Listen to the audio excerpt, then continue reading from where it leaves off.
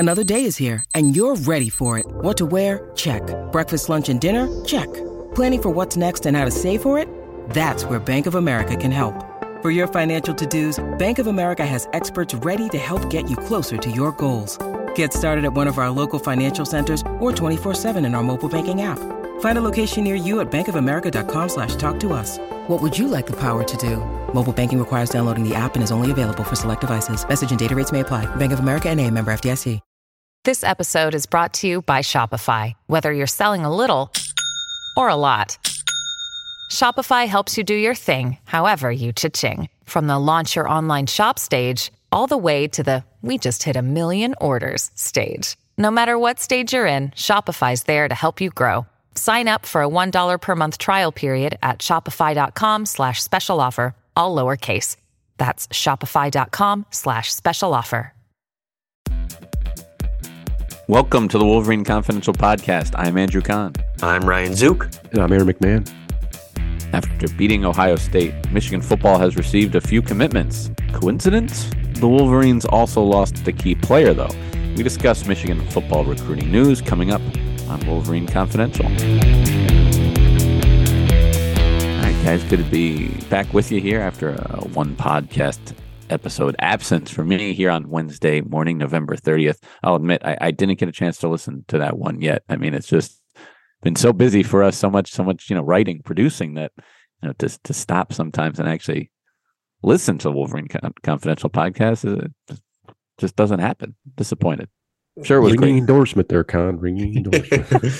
You mean you haven't been able to pull it up on your long drive into either Chrysler or Schembechler? Not yet. 2 minutes. I was going to say that'd be, finish it over, 7 or 8 trips. But even though I didn't mention in the intro, let's just quickly touch on what happened last night at Chrysler. Michigan men's basketball team lost to number 3 Virginia 70-68.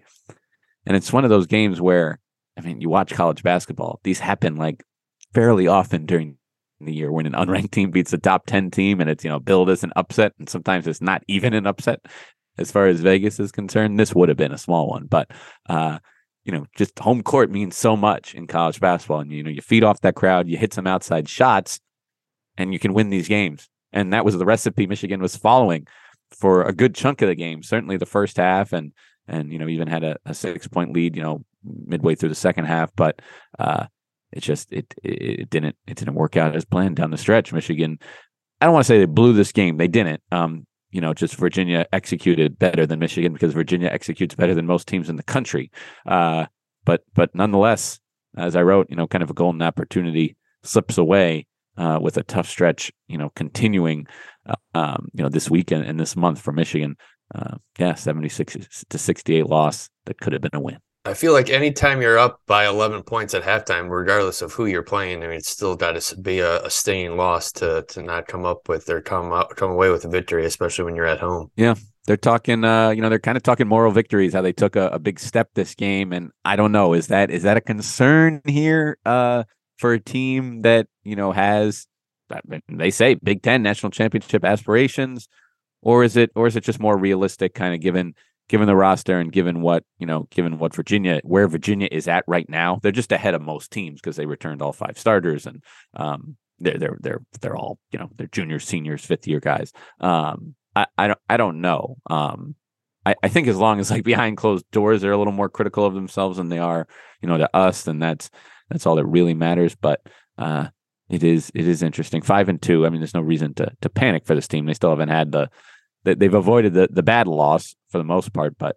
Kentucky in London on Sunday, that'll be a tough game for both teams, of course, making that trip. But Kentucky certainly on paper is the more talented team, but and it's been defending better than Michigan has. But we'll see.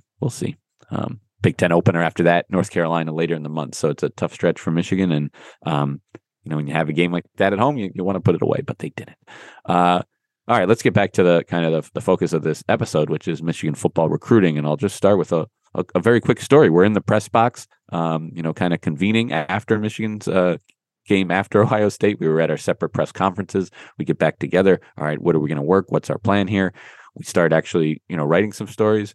And then Ryan Zook, all of a sudden, he's sidetracked by a story of a commitment from a Michigan football player, which I kind of found hilarious. He may not, but like it did then start this string of football players from the state of Ohio committing to Michigan after that game.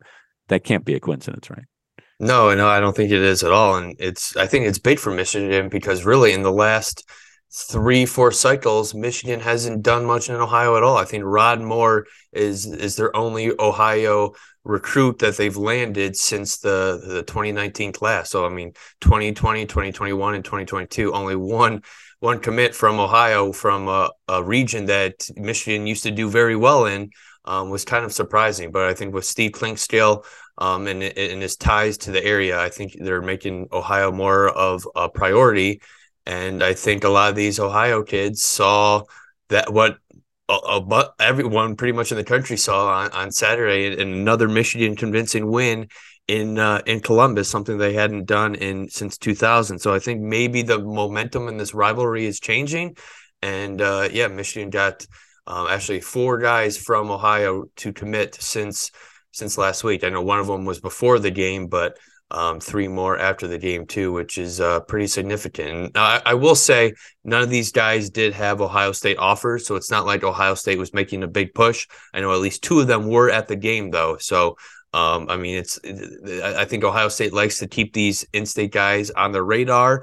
And if they can't land, maybe some of the top guys they're going for, maybe they'll circle back to some of the local guys for them. But at that point, they didn't have any Ohio State recruits. So it's not much head-to-head battle with the Buckeyes, but still noteworthy nonetheless. And I'll dive into a couple of them here. I guess the first guy that committed even before the game was linebacker Cameron Calhoun out of Winton Woods, linebacker Breon Ishmael from Cincinnati Princeton, who's listed as an athlete, but will probably play linebacker at Michigan. He's the number 864 recruit nationally. Didn't have many other big Power 5 offers. He did have one from Tennessee, Pittsburgh, Kentucky. But yeah, Michigan was definitely one of his biggest ones, and he pulled the trigger on Friday. And then the guy right after the game was Cameron Calhoun, a cornerback, which is a huge need for Michigan. He's their first defensive back commit in that 2023 cycle. Recently decommitted from Cincinnati, and decided to choose the Wolverines. He's a top 500 guy at number 487 overall. 6 foot, 170-pound corner. And Michigan needs defensive backs, especially corners this cycle. So Michigan finally got one with him. And I think the most notable one is in the 2024 class. I mean, we know how much Michigan relies on its offensive line and how successful their offensive line has been. They need another one in the 2023 class at least, but they got one in 2024 with Luke Hamilton from Avon, Ohio, listed at number 209 overall, 6'5", 290 pounds.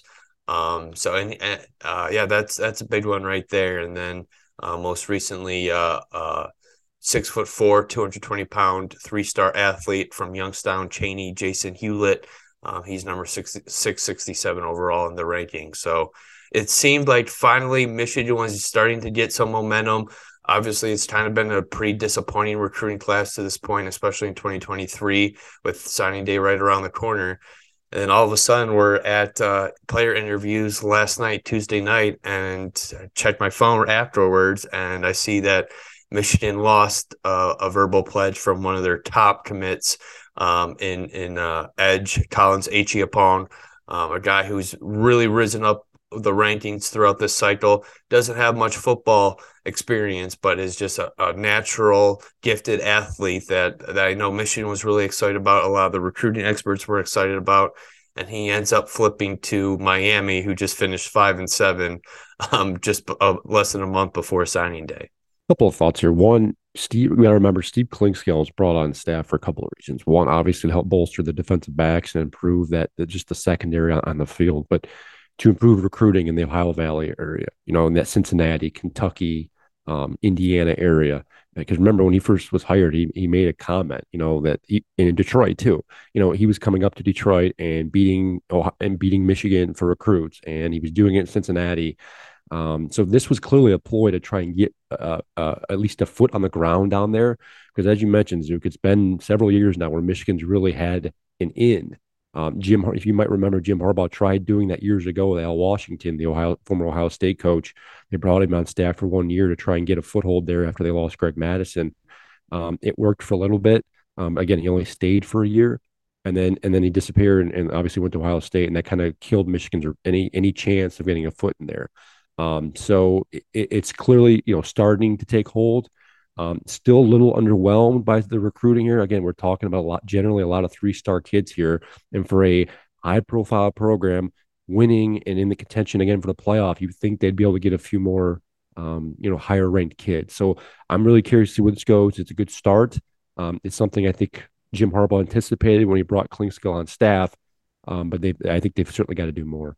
Yeah, and I think we got to talk NIL here. How many times this year has Michigan players and coaches been talking about, it's all about the fit and stars don't really matter. And well, in the NIL age, it's starting to be harder to find those right fits with top prospects because NIL means so much to these top guys. So I really think Michigan needs to change its approach if it's going to have success with some of these top recruits. There's only going to be a handful of guys that will just focus on the culture fit and the education, stuff like that. Not everyone wants to get paid, and NIL is not a huge factor for everyone, but we're seeing how much it is for a lot of Michigan's top targets in the 2023 class. They have whiffed on a lot of top guys this cycle, and I think NIL has a lot to do with it. Michigan's tried to make progress in that area. But they need to do more or do something because they're just not landing these top guys.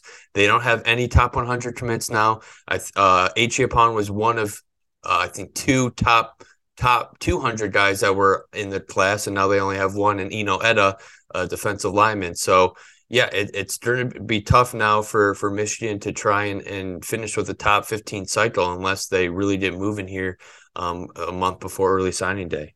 Now, while we knock Michigan, I will give them credit here. And Jim Harbaugh spent considerable time this week going down the line of all the contributors, the 3-star kids that have made a difference in this team, this program the last couple of years.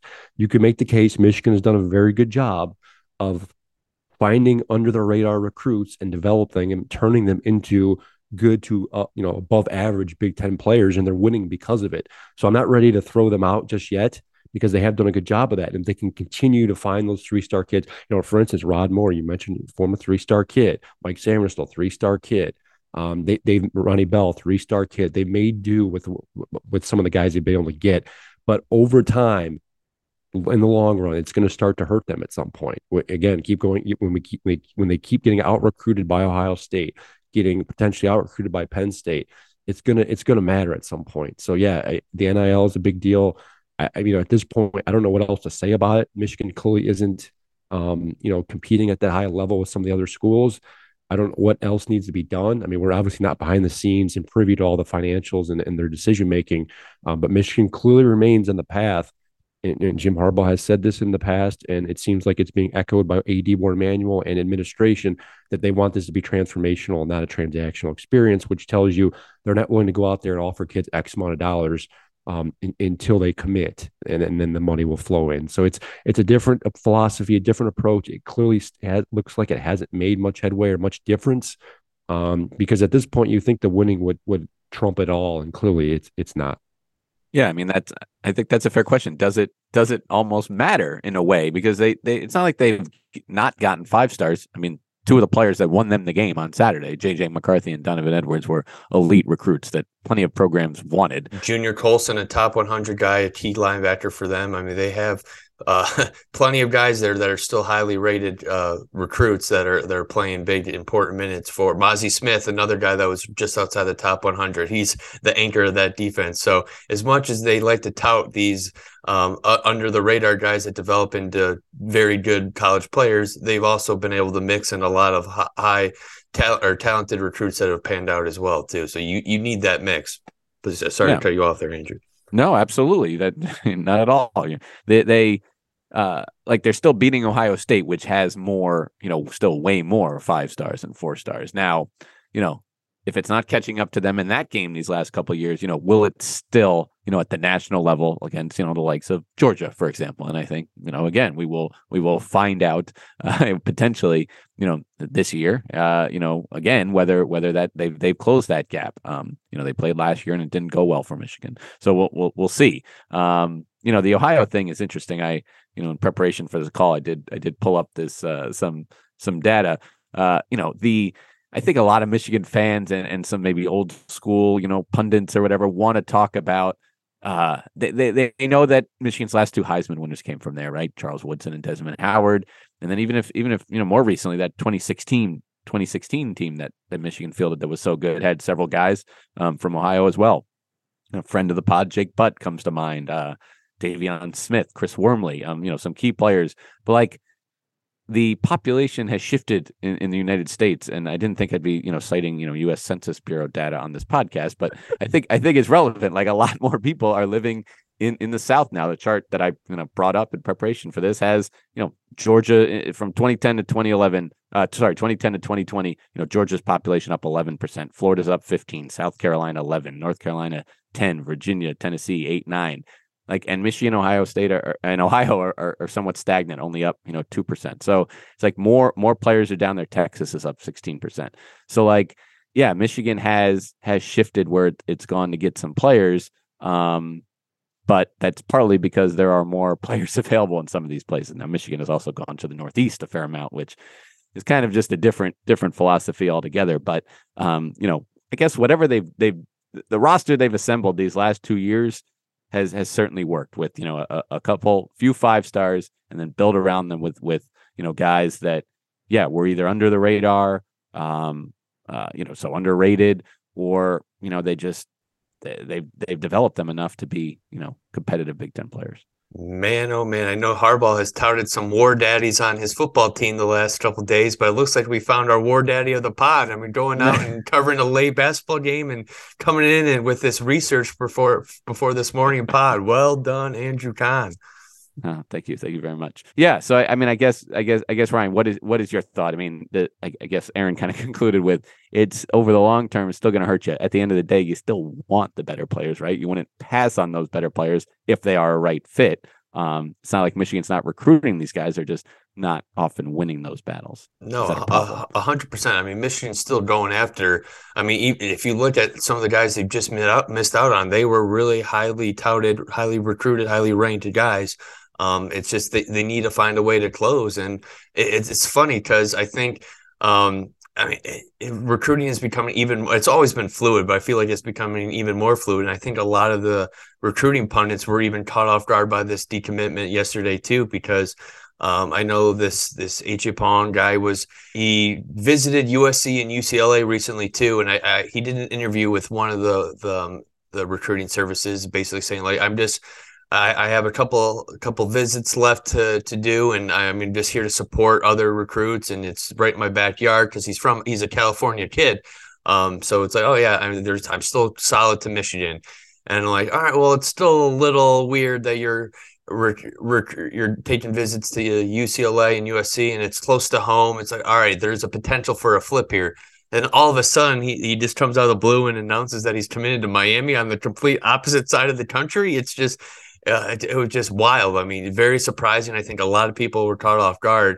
So that just shows what the nature of recruiting is like these days. And yeah, I mean, it's crazy to think that how dominant Michigan has been on the field this season and how that has not translated into success on the recruiting trail. I mean, yeah, I really don't know what else they can do but what they're doing right now is not working. Yeah, 4 top 300 guys now in the class, which is pretty surprising given they used to be close to half their guys used to be top 300 recruits. And you're still seeing that this roster right now has a lot of those top recruits still, with a lot of strong developmental guys that have chipped in as well. But that's going to dry out at some point, and you're going to have to rely on all 3 stars basically to develop them. And I don't know if that's a winning formula. We're in a very interesting time in college football where you're starting to see schools get players that they normally wouldn't do with the results on the field. You're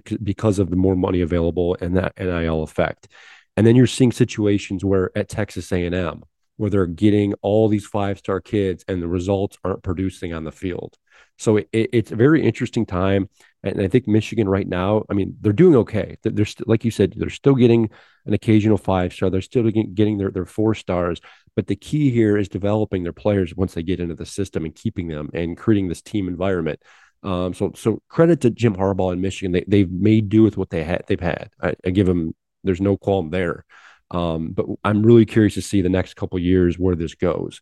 I mentioned Texas A&M, Ohio State's another example of a bunch of high 4 and 5-star guys.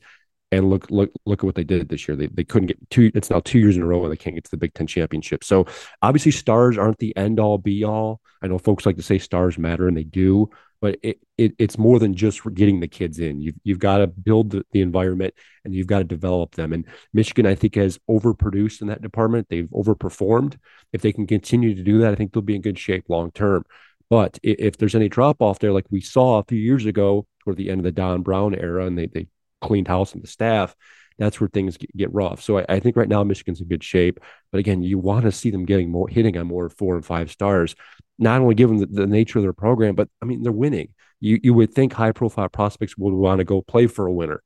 But again, we're starting to see it, and you can intimate and read between the lines, but it's obviously becoming more than just that. Looking on the composite rankings right now for some teams that maybe had a down year, Notre Dame has the 3rd ranked class nationally. Oklahoma, who had finished 500, they're ranked number 7. Florida had a down year, number 8. Miami isn't even bowl eligible, and they're up to number 9 in the country now in recruiting. So South Carolina finished 8-4, they're 15th. So yeah, I mean, there's plenty of instances here where schools that didn't produce on the field this year, but they're still going to finish with a pretty good recruiting class. So it's changed. The landscape is changing, that's for sure. And I think the talent is just spreading out more. I think you're going to see fewer instances of teams maybe loading up on high profile talent. Now Texas A&M is obviously the outlier here, and as I said, they're still not winning. So it's a fascinating time. And I think if Michigan can find their niche, and maybe this is the right way to go, maybe what Jim Harbaugh and Michigan administration are doing, long term, maybe it does work out. But I got to think, if you keep whiffing on 4 and 5-star guys, it's got to catch up to you at some point on the field. Yeah, you don't want to fall behind, even if you've got your own strategy there. I think it puts more pressure on the coaches to out scheme in-game, opponents. And that becomes harder when you're winning, because when you're winning, your staff gets rated. Michigan probably doesn't have to worry about losing their head coach, I guess, at least not to another college program. But, the assistants, that's a different story. And, you guys have written about that. We're starting to see we will this offseason, potentially some departures. So, but the important thing to remember, Michigan, this football team is playing for a Big Ten championship Saturday at Purdue. And maybe you guys mentioned in the last podcast, but, if it's not clear already to our listeners, we are ramping up our podcast content, leading up to that championship game. So, stay tuned for plenty of coverage on mlive.com/Wolverines in the form of the written word. But you can hear us here or wherever you find podcasts, leading up to Saturday's game. So thank you for listening.